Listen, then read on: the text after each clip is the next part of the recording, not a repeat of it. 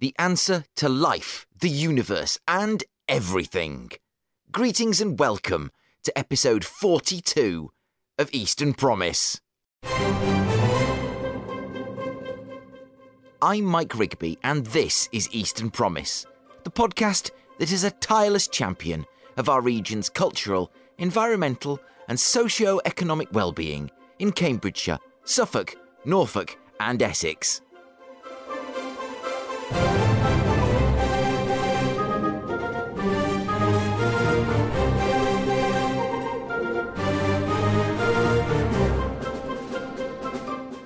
This week, I'm talking to David Powles, former editor of the Eastern Daily Press, about his 5 years helming a newspaper that is, in many ways, the authentic voice of Norfolk, particularly its market towns and villages. We'll be chatting about how David got started in journalism, his belief in the positive power of the press, and how he led the charge for the 27th of July to become Norfolk Day. And finally, you share your sparkling recommendations for the best fireworks displays to be found in our region. So break out the cinder toffee for crowd sorcery.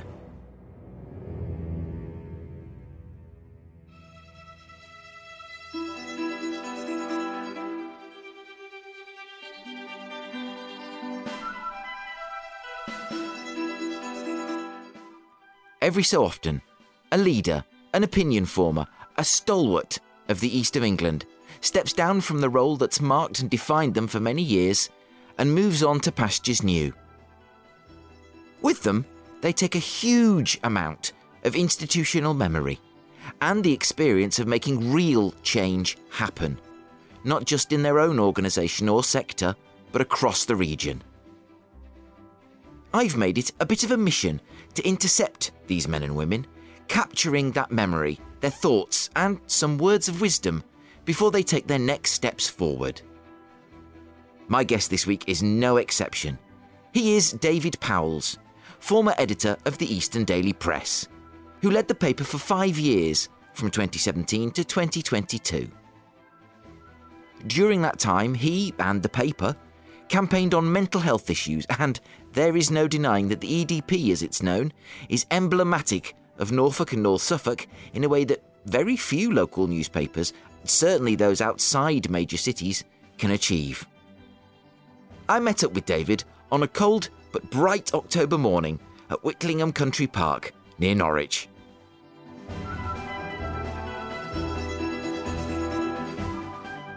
Hello, I'm David Powles, the former editor of the Eastern Daily Press, now currently taking a bit of time out to work out what to do next. Well, I love doing interviews like this, talking to people like you who've kind of achieved pinnacles in the East of England and Norfolk society when they've sort of stepped down from those roles, however that happens, to sort of get a valedictory view of the landscape, and before you kind of you're thrown into other stuff and you want to focus on that. So. Tell us, David Powles, about the David Powles journey to this point. Wow. To the EDP. Give us a bit of a potted history of David Powles. Well, I was born in Norwich, and despite growing up in Suffolk, Norfolk and Norwich was always the place that I kind of looked to as home. I'd come to Norwich as often as I could. I knew that I always wanted to settle here. I mean, who wouldn't want to? It's a fantastic place. At the age of 16, like a lot of teenagers, didn't have a clue what I wanted to do in my life. So at that point, thought I'll probably become a teacher, because I think there's a famous phrase about those who can't. I don't think that's appropriate anymore, to be honest. There's some great teachers out there, and really a journalist from the Bury Free Press in Suffolk kind of changed my life. We had a careers talk in my school, and she came in to talk about her career as journalism, and literally I went home that night. I'd never even considered journalism as a career, kind of didn't even know it was out there. Said to my parents, I want to be a journalist. It sounds amazing, sounds really interesting, and within about 6 months I was doing my first work experience at the Eastern Daily Press, in their old office in Thetford. And so I was kind of gone full circle. First day on the job was unbelievable. We were, ended up being called to a murder in Brandon.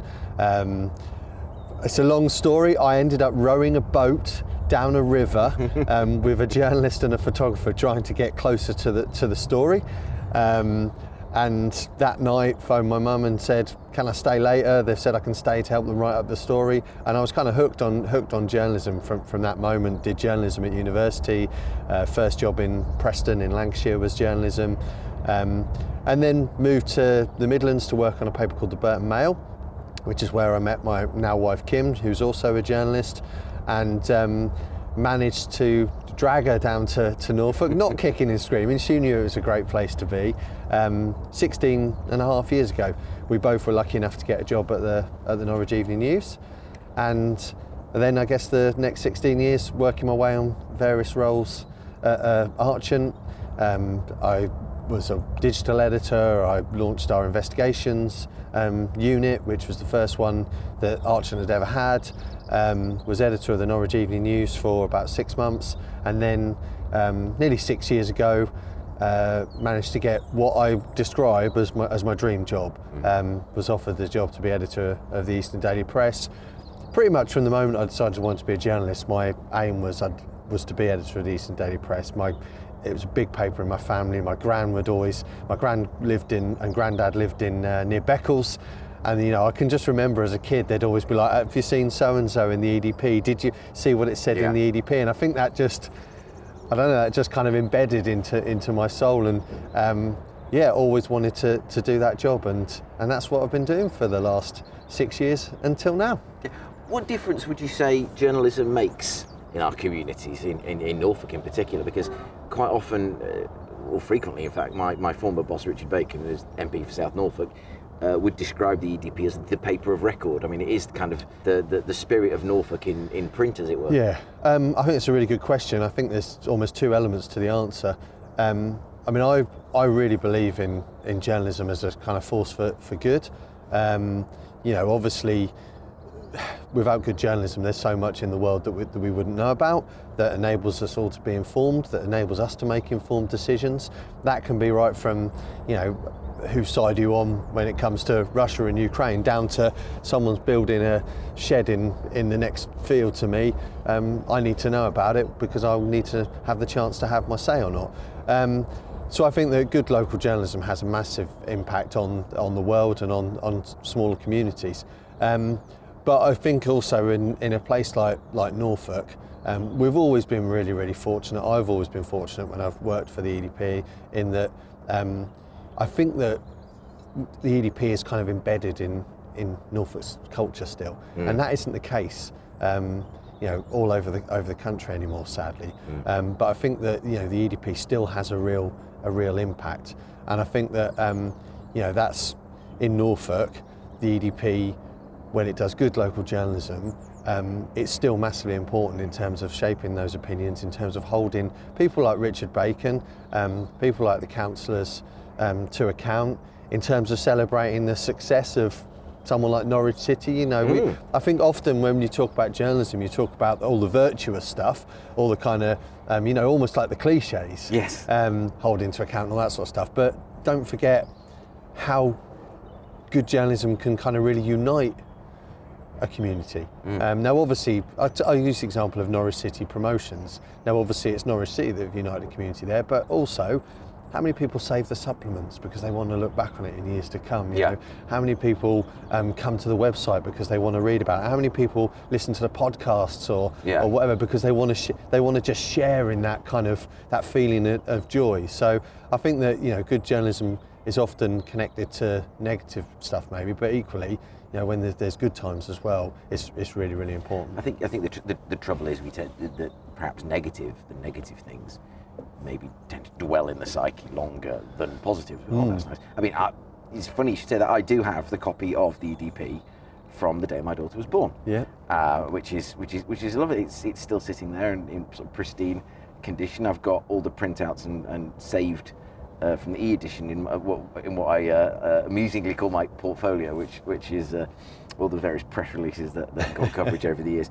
But you talked about your introduction to the world of journalism in that boat I'm just interested to know what are the sorts of stories or topics that really either previously or indeed still get your sort of journalistic juices flowing, thinking, I really want to get into the guts of that, because I can't imagine it's the whole sort of gamut. No, there are certain things that I think one of the reasons, many reasons I love journalism and wanted to go into journalism was because I just find people fascinating. I just think genuinely, everyone's has got a story. I'm not boasting here, Mike, but I could sit down with you for an hour and interview you, and I'll come away and there's something there I can write up. He's got a fascinating story to tell. Everyone has got a story to tell. No, he hasn't. He hasn't. He really hasn't. I'm sure you have, Mike. We've had some good chats already this morning, and you've got plenty of experience that people would find fascinating. So I think that my favourite journalism is focused on people and their stories and getting to know people.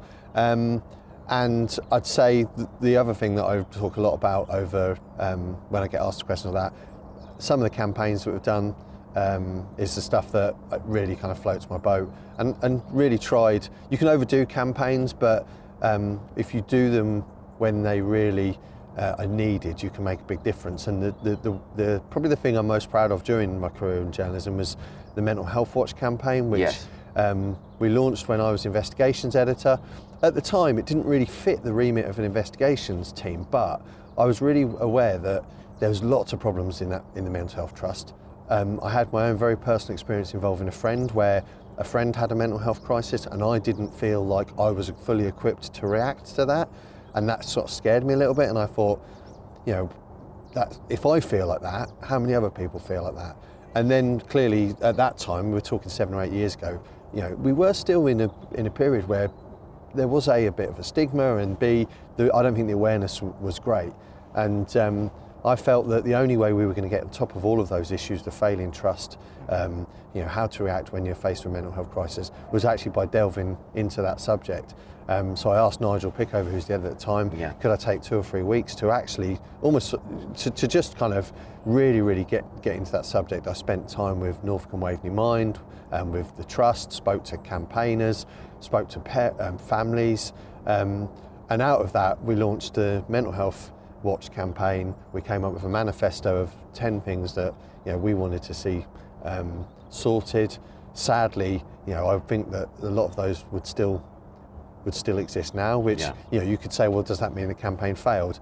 I'd like to think that over the next 7 years, the EDP became quite renowned for the way it covered mental health, right from there were certain photos that we won't use, and in the newsroom everyone knew that there's a way that you don't portray mental health stories because it kind of adds to the cliches that are out there, and it's unhelpful. So that's something I'm really proud of, and I believe that we did a lot to kind of help spread awareness and put a lot of effort into to really kind of putting the trust under pressure to improve. Sadly that still hasn't happened, but I do think that campaign did a lot of good. So it's those sorts of campaigns. I love social journalism. When we did lots of stuff over the last couple of years over the universal credit, and when they went back to sort of having less universal credit. So I really like the kind of the people side and the social journalism side, I guess. I think you just, my observation would be no, that absolutely didn't fail, because I think if you can change one person's perspective, and I wouldn't count myself as a journalist, but if you could change one person's perspective, then I think absolutely it's been worth it, because particularly on mental health, it's a very difficult subject, especially for families to deal with, and to know that there's a source out there you can turn to for balanced conversation and information. I think is great, and all credit to your elbow. Well, this is that the right? thing. Do I mean that? All power to you. Well, this is the thing about mental health. And the thing about journalism, you get the chance to become an expert on that. So if it changed one person's perspective, well, I feel I could sit in a room and talk about mental health with pretty sound knowledge now, and I feel that if someone came up to me in a mental health crisis, as had happened at that time, I know how to react. So you get the chance as a journalist to better yourself as well, because you learn about these things that you perhaps wouldn't otherwise know about. Does the EDP shape its audience, or does the audience shape the EDP? Or is that any paper, not just the EDP? It's a great question. I think there's got to be a bit of both. I think it's got to be a bit of both. You've got to be brave enough sometimes to say, this isn't right, we believe it isn't right, and we're going to kind of hang our hat on this campaign, and we know that not every reader is going to agree with that, but it's part of showing this is what the EDP is about. But equally, you know, you've also got to realise that if you go too far away from your average reader, then they suddenly think, well, this paper or this website doesn't chime with me at all, so why would I carry on reading it? So it's a really, really... It's a tough one, isn't it? It is a tough one, and there's loads... You know, we could sit here and do a list of divisive issues that are out there, politics being, you know, the amount of times that I'd get an email that says, you're so Tory, why are you so Tory, David Powles? And then the next day, stop being so left-wing and then you must stop being so... know. Labour. Then the next day you're being so slanted on the Lib Dems this week. And I always used to say, and whether it was right, it was just a bit of kind of self-reassurance or not, I always used to say, well, as long as we're getting accused of being on the side of everyone, we're doing something Yeah, we're right. doing right. So exactly, that's what I was going to say. You know, if they're all angry with you, you must be on the right lines. So I think there are times where, I'll give you an example, the offshore wind, massively divisive issue, because you've got a small but influential group of people who are going to be really, really directly affected by the building of all of the network of cables and stuff that needs to be done. Massively, massively against it, and you can understand why. But then you've got the wider picture of, you know, if we don't look to alternative sources of energy, then, you know, that we're screwed. And equally, there's a massive opportunity for Norfolk around offshore energy to become famous for something. So on that issue, you know, I would sit there thinking, right, well, how do we go here? And actually, we came out and we were criticised for it, and we said, you know, we will continue to represent every side on this. And we would have the wind turbine firms saying you're giving too much scope to the campaigners, and the campaigners saying you get. But we came out and said that actually we believe, for the good of Norfolk and for the good of this country, offshore wind is the way to go. Now that was quite a risk, because probably the people who were campaigning out in North Norfolk, you're kind of die-hard EDP readers. But we felt that was the right thing to do, and therefore we had to make that statement. If you overdo that, then people just think, God, the EDP is always telling me what to think, I don't like. So it's such a balance. It is such a balance, but you've obviously got a lot of experience in making making good calls on that one. I don't know, you just go with your gut. Do you ever see things like... what I love about doing this is you can really sort of chase down your interests and ask questions that are just really of interest to me. But do you ever see sort of press releases come through from anywhere, and you look at them and you think, "Ooh, I wouldn't have said it like that." if you want to get anywhere with our readers, I wouldn't have it like that. Absolutely, absolutely. I mean, how many? Not even just press releases. You know, I mean, how many conversations have I had with council press officers who are tearing their hair out because one of their councillors has said something completely and utterly, they're completely and utterly skewed and isn't going to go down well with the large majority of Norfolk. And it happens all the time. Yeah. But then that's life, isn't it? I mean, even the most respected and experienced politicians sometimes say whoopsie-daisy something that doesn't look good when it's written down on paper, or when it's put in the context or whatever. It happens all the time. Yes, yes, indeed, it does.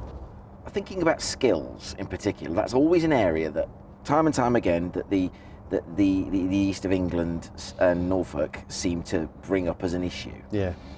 And what would be the way? I mean, I'm trying not to ask you your opinion on the subject as much as I'm sort of interested in where you are with a journalist's hat, in where you would look to bring attention to something like skills, and how you'd go about, and how you have gone about that in the past. Yeah. I think that the skills are here, and we've got some fantastic colleges and universities. The UEA is a phenomenal place, and when you see how well connected it is to the research park, for people to go to experience, to the hospital. The NUA is one of the leading universities in its field. So I don't believe that the skills and getting people the skills is the problem. I think that the problem is getting people here. The problem is making people realise this is a fantastic place Yeah. to have a family, to live. You don't have to be in London to be ambitious. And I think it's all a question of image and reputation. We used to have terrible trouble getting people to come to Norfolk as journalists. I think the skills are there. I think there's plenty of people at the UEA who've got the skills to become journalists. Too often they'd go to the UEA and then they go somewhere else, Yeah. or they grow up in Norwich and decide, you know what, I'm a bit bored with Norwich, I'm going to go somewhere else. And I'm a great example of this. Lots of them then come back. Actually, I was going to say, yeah. Lots of them come back. So I don't think we have. I genuinely, and I wouldn't claim to be able to have the evidence to back this up, other than what I have seen in my job. I don't think we have a skills issue here. I think we have a retainment of people issue, and everyone knows that. I mean, there's been a campaign launched recently, hasn't there, to come and work in Norwich. Win in Norwich. Yeah. It's one of the biggest issues we face is getting really good people here. Be interesting to see if that changes, because everyone talks about how the pandemic has made people look at things through a different lens. Yes, I think that was the thing that's come up and again, and it's interesting you say that, because I covered Condimentum, which is a fantastic example, and we'll come on to Norfolk and Norfolk Day in a minute, of a brand that's so closely associated with Norwich being kept here, and Unilever being open to sort of saying, all right, we'll give it a go. The guy who runs Condimentum, I interviewed him a couple of months ago. He's a guy called Dave Martin. I don't know if you've met him. I've not, no. He's a Scouser, and he said, I'm going to do a very bad impression, sorry Dave, is that Alex, I'll get my CFO to talk to you, because he's got a Norfolk accent. And I'm like, no, I want you, because you are a shining example of how we can pull in talent from anywhere. If we've got the right offer and we've got the right draw. He probably sticks out like a sore thumb, because we're so unused to having outsiders think, I'm going to go to Norfolk, it would be a great place to grow my business. But I think we've got to get over that. I think that, and I felt this in journalism. It almost felt when I first came into the industry that you only made it in journalism if you went and worked for a national in London. Yeah. And it was never an ambition of mine, because I never really had a desire to live in London, and I have quite strong views about some of the national press versus the positive impact that local press can have. I have quite strong views on that. It felt like you were only considered a good journalist if you worked for a national in London. I think that's absolute tosh. And what is success and what is ambition anyway? I don't think it is burning yourself out, living in a tiny house because you're in London, but having like the best title going. I think that it's doing a job that makes you want to get out of bed in the morning and makes you happy. That for me is success. I think life is too short to just kind of work yourself to the bone in a job you don't love. So success for me anyway is working in a beautiful part of the world, doing a job that you go, do you know what, that does some good, and it gets me out of bed in the morning. So Norfolk Day. My baby. My third child. I went into the goat shed at Honningham to record a tour there with Sam Steggles and look at cheese making. And we walked into the shop, and there it was, a stand bedecked with the Norfolk flag. Fantastic. For Norfolk Day, which kind of tells you whenabouts in the year it was. And I just that just shows how something that you come up with can stick in the popular imagination. Tell us the story of Norfolk Day and how it came about. Well, it's probably not the most exciting story going. Oh, we'll be the judge of that. Well, thank you. But I'm always quite honest about it, and I have been on. Chris Gorham will have heard this speech numerous times when we've done stuff about Norfolk Down Radio Norfolk. Like the majority of the best ideas, steal someone else's idea, but do it better. Yes. So, we were aware that there was a Yorkshire Day, I think claims to be the first one. And they claim all sorts. They claim all sorts in Yorkshire. And Suffolk, and it was decided, I don't know who, but to do one in Suffolk, to do a Suffolk Day. And I remember at the time thinking, that was a great idea. I don't think they quite nailed it. And imitation is the sincerest. And I mean that both in terms of how spread in the county, but also kind of how we'd covered it in media and how we'd not quite got behind it, I felt, as well as we could. So I approached BBC Radio Norfolk and said, how do you feel about us doing a Norfolk Day?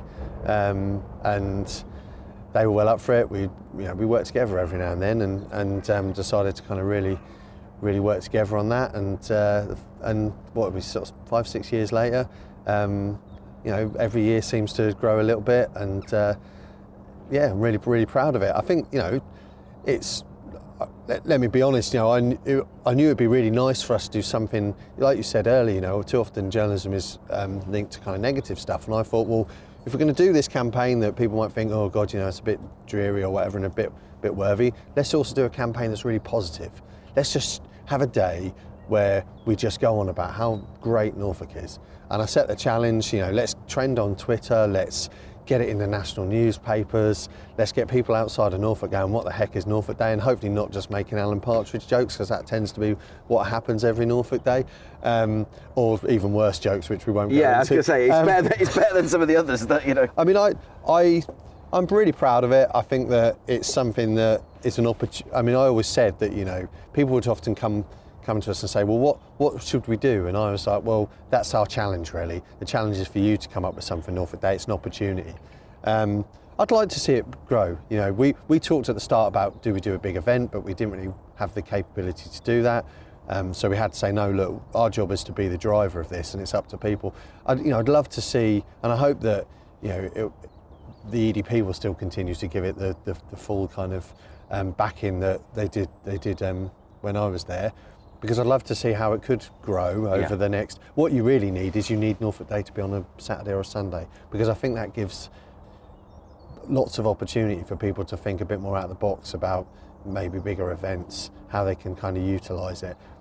Something like that could be the spark, because it's the same date every year, but obviously that means it's different days. So I think the current state of technology means, and you'll know this, that a single person or very small group of people can achieve huge things just by sheer grit and stick at itness. I don't know what the adjective is, and determination and drive.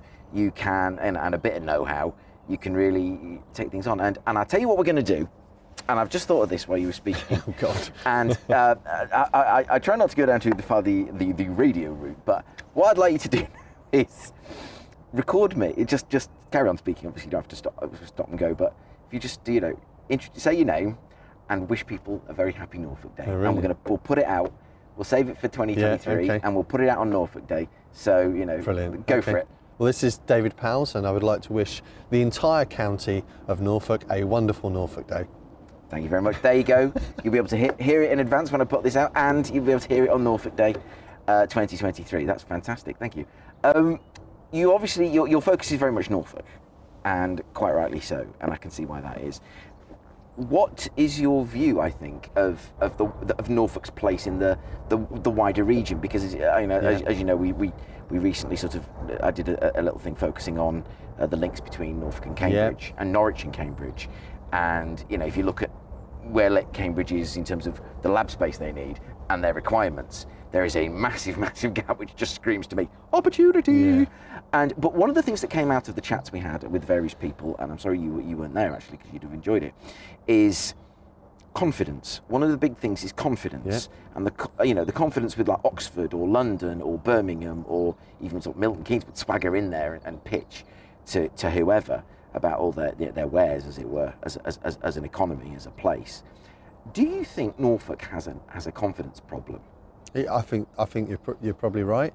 I think that again we have a location problem. Cambridge has an instant advantage over us, and often when I do have discussions with places like the Norwich Research Park, amazing facility, they talk about the frustration that as far as their industry is concerned, the world kind of stops at Cambridge and no one looks 40 miles or whatever it is down the road at Norwich, where the facilities are just as amazing. So maybe there's a confidence problem there in terms of we're not being strong enough and confident enough to break through some of those, some of the inbuilt feelings that are out there.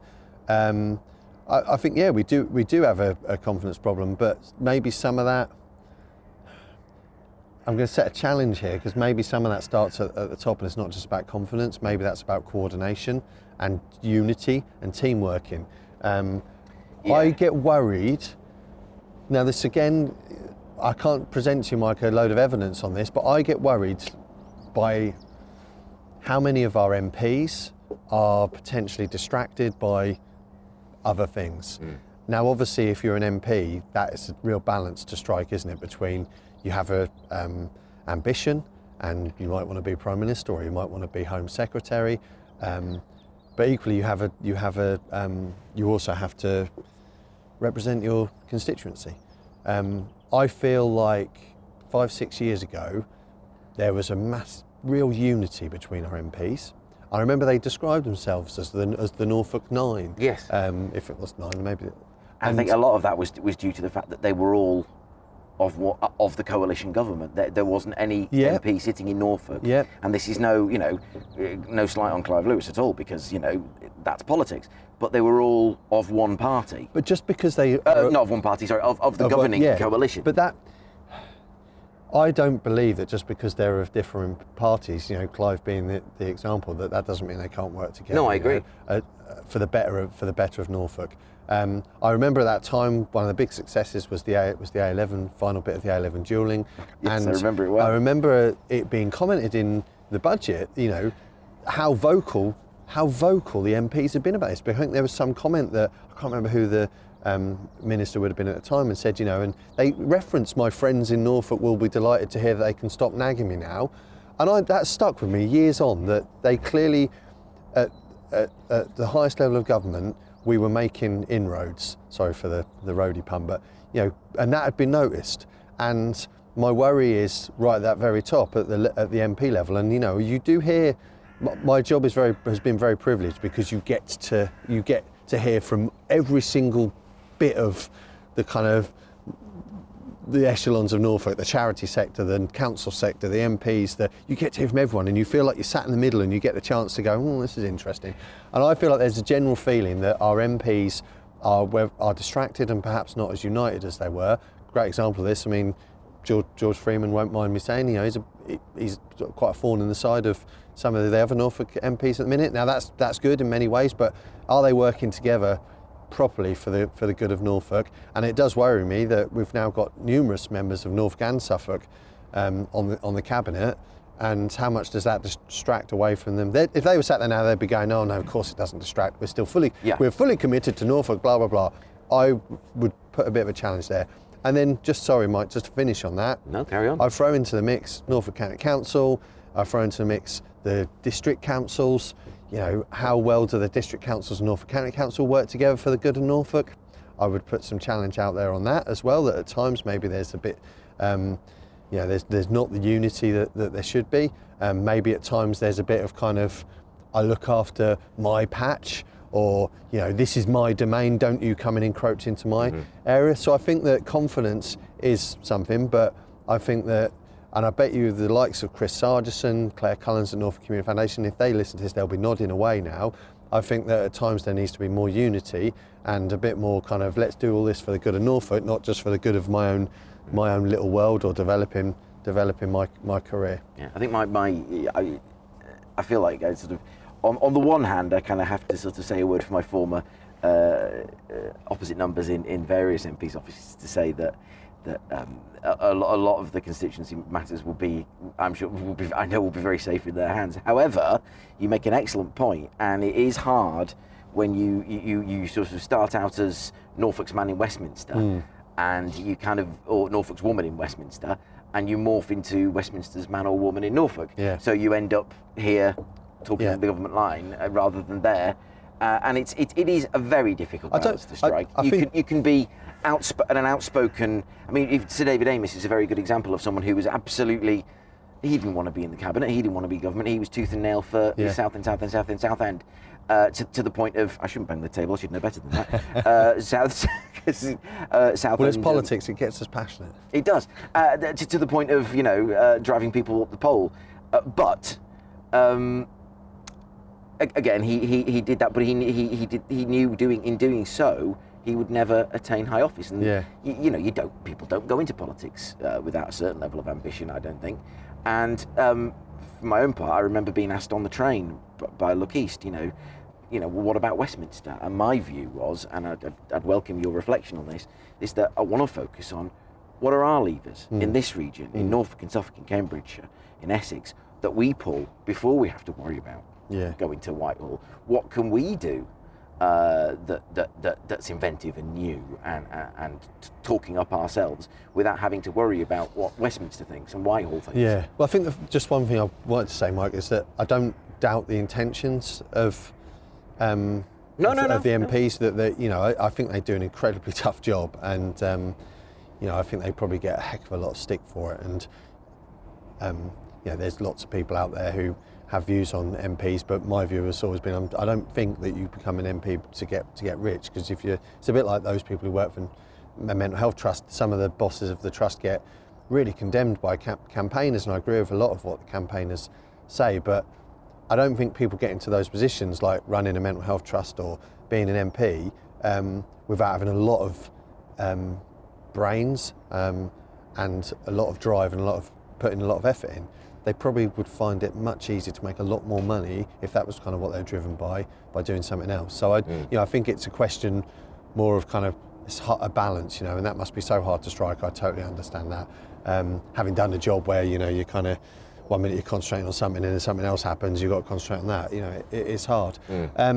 So to go back to your initial question, I think that the biggest thing that we need to do in Norfolk is really find our niche. We need to find what it is that we are famous for. Our USB, Our USB, and I think that... USPs, USB, yeah, our sorry. stick. Our USB stick, yeah. USP. Our USP. And I go back to wind farms being an energy being a fantastic opportunity. And you can throw in the environment into that. You know, we've got the leading climate research centre in our city. Yes. In our city. Yeah. How phenomenal is that? So how does Norfolk, because you know we know that climate change isn't going away. Surely no one is a denier anymore, or anyone with a kind of, you know, I'm sure there are people who still denies, but come on, look at the evidence. Yeah. Absolutely. So what part can Norfolk play in becoming renowned around something like the environment? We got the Energy Innovation Park coming online near Wyndham, Hethel. So it's about us finding our niche and finding a way to then really to not just half-ass cover that area, but how do we really invest in that? How do we make that more than just, I'll use again the research park here, you know, great facilities, etc., but there's more potential there, you know, but it takes a lot of investment, doesn't it? So if it's all well and good us sitting here and saying, you know, here's an opportunity, but how do we get the money? How do we get the impetus and to lift that, so that when people hear Norwich or Norfolk, they instantly think, oh yeah, you know, they're famous for all the amazing stuff they do on the environment. The will is here. I mean, don't forget that Norwich. You know, we talk about the Green Party. Norwich, other than Brighton, was the second most. You know, you're right. And I think that shows that there's a kind of a view here that, you know, it would chime with. I think that people find the subject fascinating, and you'd probably find there's more people who are prepared to activate around environment issues here than other parts of the country. Absolutely.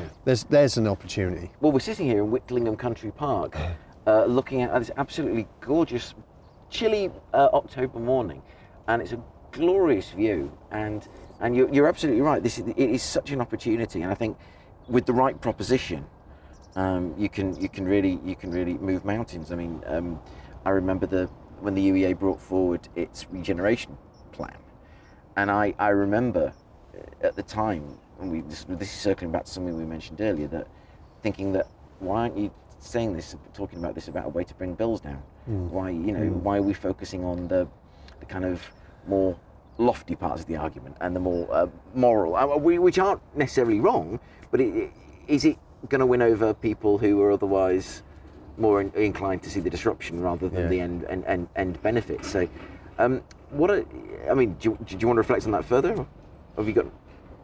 No, okay, right, that's fine. You put it brilliantly. Just to go back to the East of England as a concept. Now, I think we are, as a region, we are not like Yorkshire, where there's kind of wherever you are, and that's a huge sprawling place. There's a catch-all identity of being a Yorkshireman, and that doesn't happen here. And I think that's not a bad thing. That's a good thing, because you have those very individual pockets of identity where, you know, Norwich is Norwich, Cambridge is Cambridge, Ipswich is Suffolk, and so on, and Colchester, and it's necessary to accept that's the way things are, and then work out from there. So what's your view of that, and what's the David Powell's prescription for sort of moving forward as a region, whilst recognising that we are very much individual places? Blimey, I mean that's cruel. That was a heck of a tough question. I mean, obviously it comes back down to earlier point, different counties seeing the benefit from not just looking after their own. But that is hard, you know, isn't it? Because you talk about tourism. You know, are people going to come to Norfolk and stay in Wales, but also go and spend a few days in Suffolk? It's pretty hard to get from one county to the other, and it's a long old schlep. So there are some things where it's quite hard to work together in that way.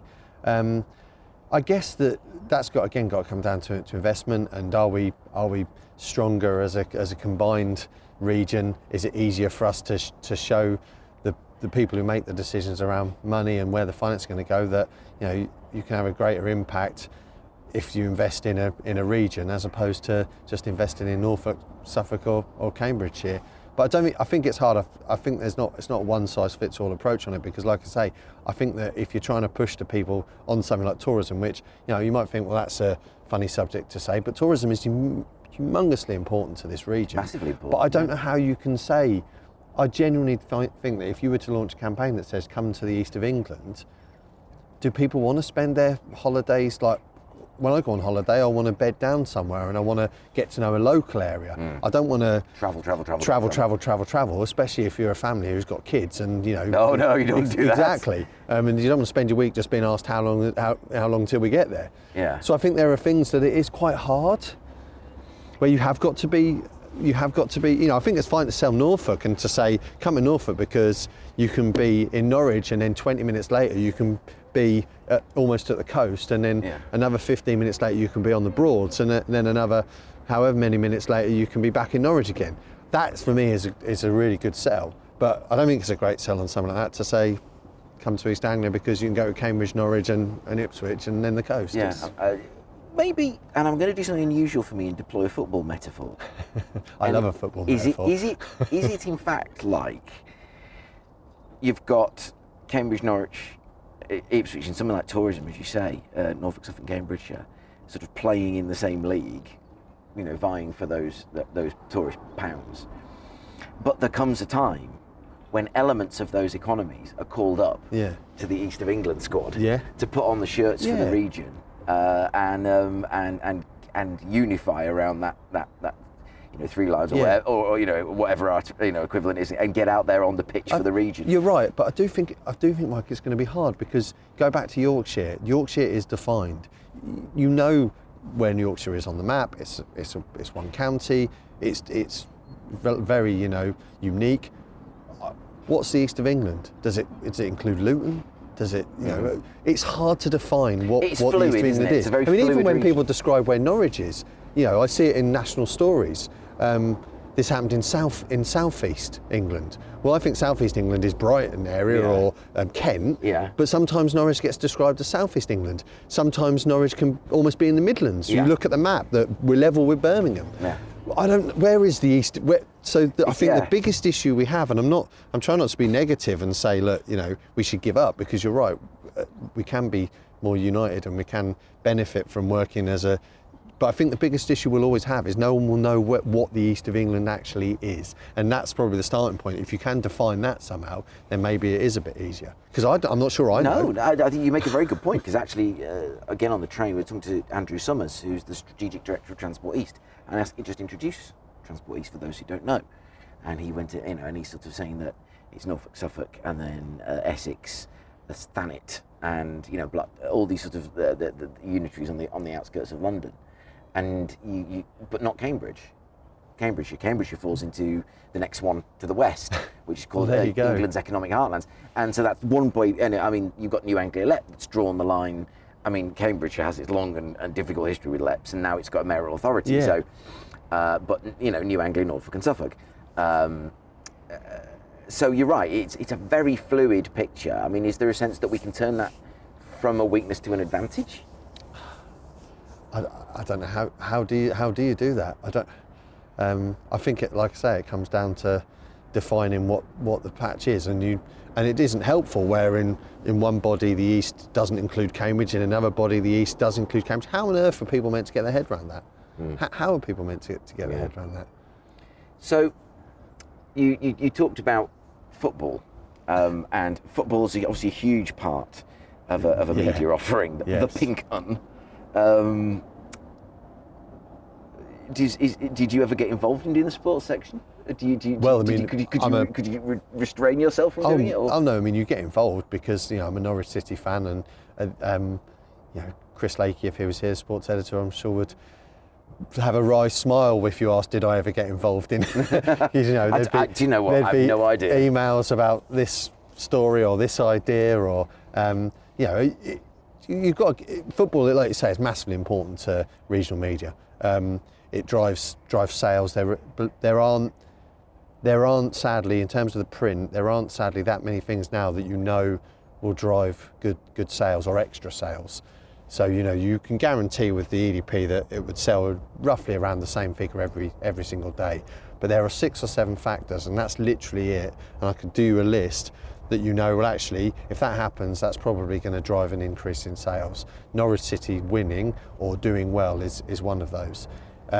So it's so important, and also being a Norwich City season ticket holder as I am. I was going to ask, I bet you were. And a big fan of the club. I mean, I used to write a Norwich City column, but when I became editor, it just sort of suddenly didn't quite work together quite so well, because as a fan you've got to be very opinionated. As an editor you've got to go and meet the people at the top of the club. So I would get involved in a lot, and I'm really proud of. Often it would be a front page if we've just got promotion, or what we call a front page wrap. So when we do souvenir editions, we'd put a 2-page wrap on it, and hope that people would buy that and keep that as one of those collector's items. So the other area you get involved in is, believe it or not, relationships with football clubs can be at times tetchy. And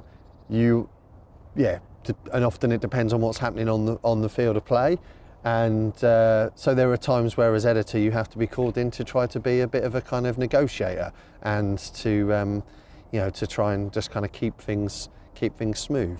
Give us a more of a channel to the larger bulk of the fan base than perhaps the club can achieve on their own. Yeah, absolutely. I mean, that's the thing about football. Everyone's got an opinion on it, and lots of opinions don't always chime with how the club might see things. And there are times when the football club will just sort of wash over them, and they'll be like, well, that's football. And there are times when they would get very agitated, shall we say, about some of the things that have been written. A lot of that comes down to the personalities of the people in charge, on both sides. The personalities of the editors and the personalities of the chief executive or the manager. And the majority of it comes down to, quite simply, at the end of the day, football is just all about whether you're winning or losing, and that can so often determine the relationship between a football club and a local media operation. Because when they're winning, everything's rosy and you're writing positive stories. When they're not winning, it's hard to write positive stories. Yes. And in the club, you see that, and you're very passionate about what you do. You want things to be right, and you can get kind of emotional about that, and I can totally understand that. I can see it from both sides. Do you watch Ted Lasso? I don't know, but I should. No, there's my very great friend. I asked him the other day. He's a huge Coventry City fan. Oh dear, and poor he said, bloke. "Sorry, Andrew." I actually remember at university. He did something like this. He went out to interview Coventry City at their training ground and took me with him. But I asked him if he watched, and he went, "No, I've come across that." I was like, I've heard of it. I do need to watch it. Really, it's very good. I'm not. This isn't a promotional bit for Apple TV, by the way. But if they're listening, I'm not averse. It's. Do you? This is going to be a tough one to answer, but from an editorial perspective, in terms of shifting copies, is it better to have a club be in that kind of top of the Championship, bottom of the Premiership, back and forth. Well, where you can do like every year, every other In year all- we're going up, in- or bad luck supplements rather than sort of mid-table. Well, I can tell you, I can answer that question straight away, and it was always quite hard because obviously we're not just driven by newspapers anymore in media. The website has a big impact on the success or otherwise of an organisation, and it's always quite challenged because when Norwich win, people buy the newspaper because they want to read about it, they want to keep it, etc., etc. But they don't often go on the website. And the figures are much lower. When Norwich lose, people don't want to buy the newspaper because they don't want to read about it, but what they do want to do is they want to moan about it, so they'll go on the website. So you are a bit damned if you do, damned if you don't. And I'll answer that because there was a year when Norwich had the most, as a newspaper editor, there was a year when Norwich had the most perfect year for the industry, and that was when we were promoted from the Championship after 2 semi-finals in the playoffs against Ipswich and then a final at Wembley. So you've got pretty much every single factor drawn in. You've got the 2 local derbies which Norwich win, loads of kind of passion, loads of souvenir supplements, and then you've got a trip to Wembley which you also win. But the problem is you can't just have that season over and over again. Football's not like that. And I started as editor of Norwich Evening News the year after that. So I remember starting at about May time, and I was looking at the figures, and they were year on year they were horrific. And I worked out it was because I was starting exactly a year after Norwich had the most perfect season for the Norwich Evening News. And I thought, oh my God, how bad luck is that for timing? But is there a story that sort of comes in that's, on the face of it, terrible? It's a terrible story. How do you deal with, on the one hand, oh my God, that's a terrible story, and on the other, oh my God, I'm responding to this as a journalist should, in that this is a story, and I'm going to respond to it, and that kind of.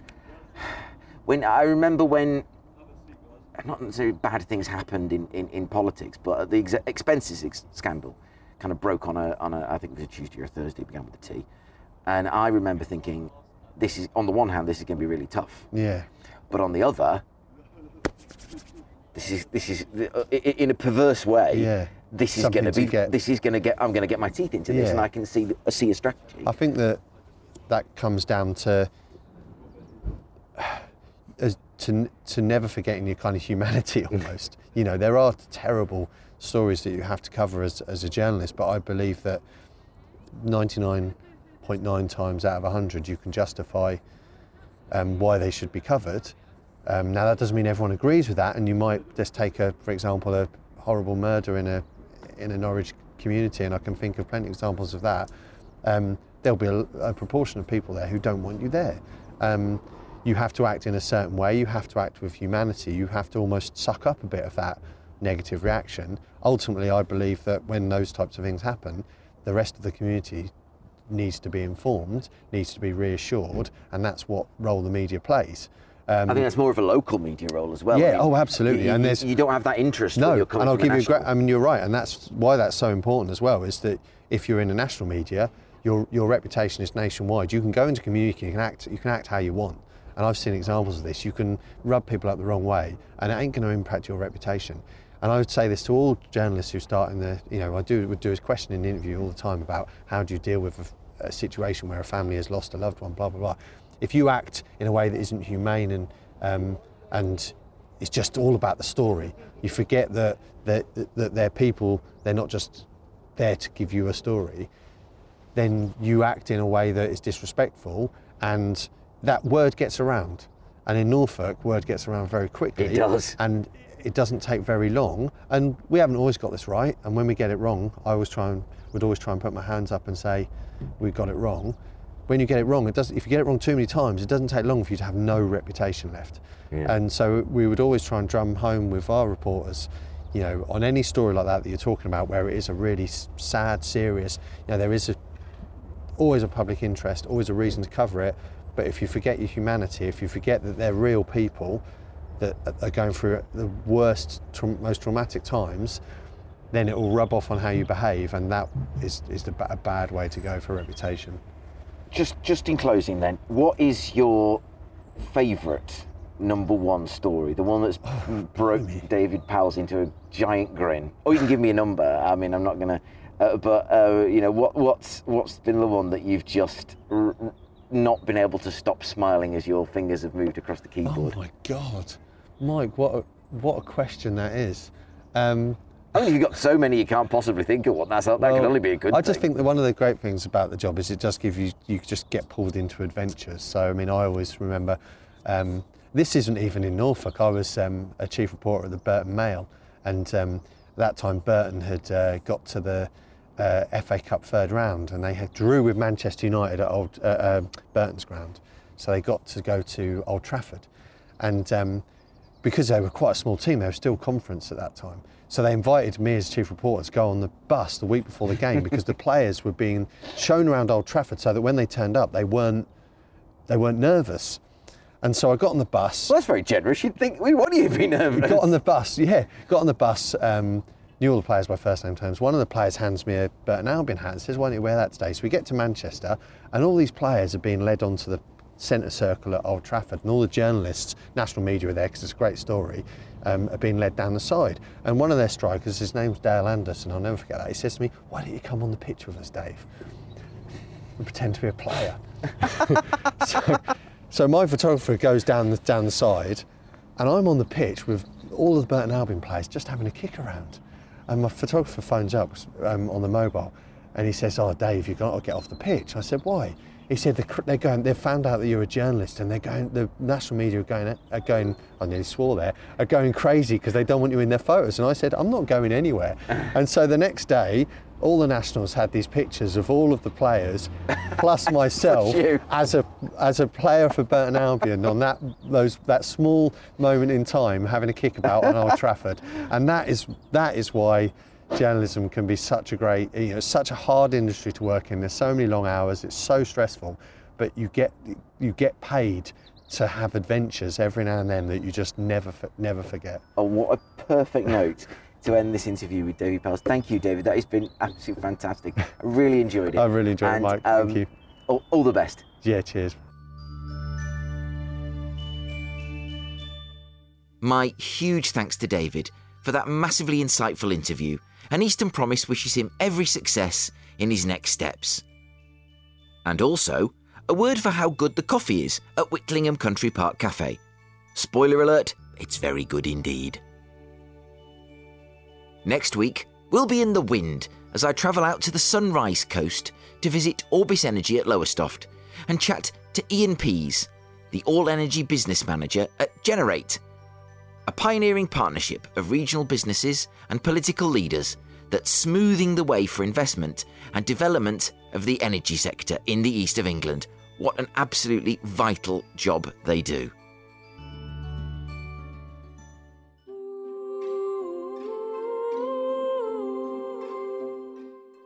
And now,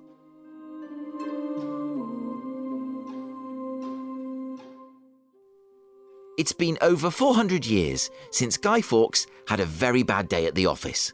And since that time, he's lent his face to a site peddling political gossip and, more potently, an international symbol of anarchy, itself taken from a dystopian movie and graphic novel. Older listeners may remember being asked for a penny for the Guy, effectively an invitation to sponsor burning someone in effigy. What's more, according to the Bank of England's own inflation calculator, it's now £2.50 for the Guy. Poor Guido. 400 years since his grisly demise, and he's still cheaper than a caramel macchiato. And worse, I asked my teenage nephews about him, and they thought he was the guy who invented cutlery. Kids today. All that aside, a properly organised local fireworks display is still a great community night out, and a lot less stressful for parents than standing in your shed, squinting into a tin of explosives whilst your nearest and dearest bleat about being bored, cold and hungry. So, let's light the blue touch paper and fire off a rocket of recommendation in this week's Crowd Sorcery. Yes, Crowd Sorcery. And, appropriately, we start with a big bang from Matt Wood, experienced housing and leisure architect at Hudson Architects. Corpusty! Yes, Corpusty, thank you, Matt. And Dr. Catherine Gelberthick of Acuity Limited says we go to Watton, in Norfolk. There's a fun fair and eateries, and the firework display is great. It's not far from home, so no major travel involved. And to the people of Watton, have a great bonfire night. I know Catherine will. What? Another Norfolk suggestion comes to us from genial gentleman of business Brian Bush, solutionist, advocate, connector. Always been Hempnall for us, says Brian, as a local, and it's a great display. Penny Hundleby, PhD, senior scientist at the John Innes Centre, has been spoilt over the years because the John Innes Centre used to put on a brilliant display each year run by volunteers but stopped during COVID. Oh, do you know, I would love to go to a display on the Norwich Research Park. Come on, boffins! Now, I put out a plaintive call for recommendations in Suffolk, and Tim Robinson, Chief Operating Officer at Tech East, rockets to the rescue with Heveningham Hall. I'm indebted to the website Muddy Stilettos, who, at suffolkcambs.muddystilettos.co.uk, have a list of the best firework displays in Suffolk and Cambridgeshire for this year. For Suffolk, you can find the aforementioned Heveningham Hall, plus a couple of displays in Ipswich, Woodbridge, Bury St Edmunds, Stowmarket, Long Melford and Rendlesham. For Cambridgeshire, we have Peterborough, Cambridge itself, St Ives, Kimbolton, Huntingdon and Ely. That's a great list. I encourage you to check it out. Reminding us that fireworks are also a staple of New Year's is Michelle Chambers, Business Development Manager at Chaplin Farrant, who says, the Chroma Pier fireworks are a very good display as you get the reflection on the sea too. These days, Michelle finds herself wondering when her feet can go home for a bit of warmth, but she can usually last out a fireworks display with a bag of sweeties in hand.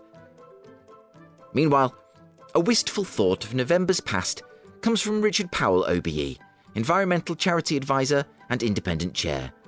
Ooh, says Richard, I might have to miss out on this one. We haven't been to a display for probably 15 years. Recommendations, when I asked, came up with Thorpe Nest Lake Carnival, but that's in the summer. Now, Richard, you have a veritable cornucopia of displays to choose from across our region. But finally, we have two important reminders. First, from Tom Abbott of Green Easy. Tom points out that, although beautiful, fireworks may not be so good for the environment. According to sciencefocus.com, fireworks propel a cocktail of chemicals into the atmosphere. For example, the vivid colours in a firework display come from metallic compounds such as barium or aluminium that can have negative impacts on animal and human health. Additionally, to produce the oxygen needed for the explosion, many fireworks contain oxidizers known as perchlorates. These can dissolve in water, contaminating rivers, lakes and drinking water. Finally, fireworks release a fine cloud of smoke and particulate matter, affecting air quality locally. But don't despair. Newer, cleaner fireworks replace perchlorates with safer alternatives, or use compressed air to reduce the smoke created. And finally, as a pet owner myself, I'm particularly indebted to Sandra Persaud, volunteer management consultant, academic and business mentor at SLP, and all the way from the USA. Please be upstanding.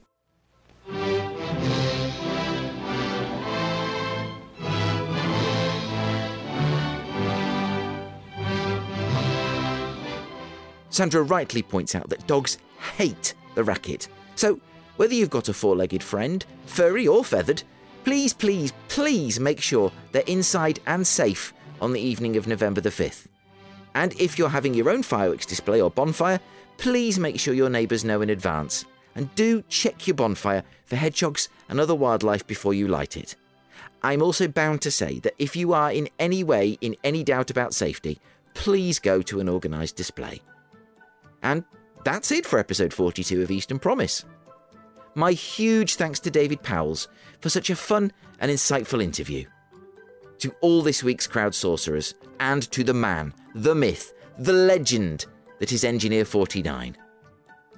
I'll be back next week with more wind than usual. Until then, bye for now.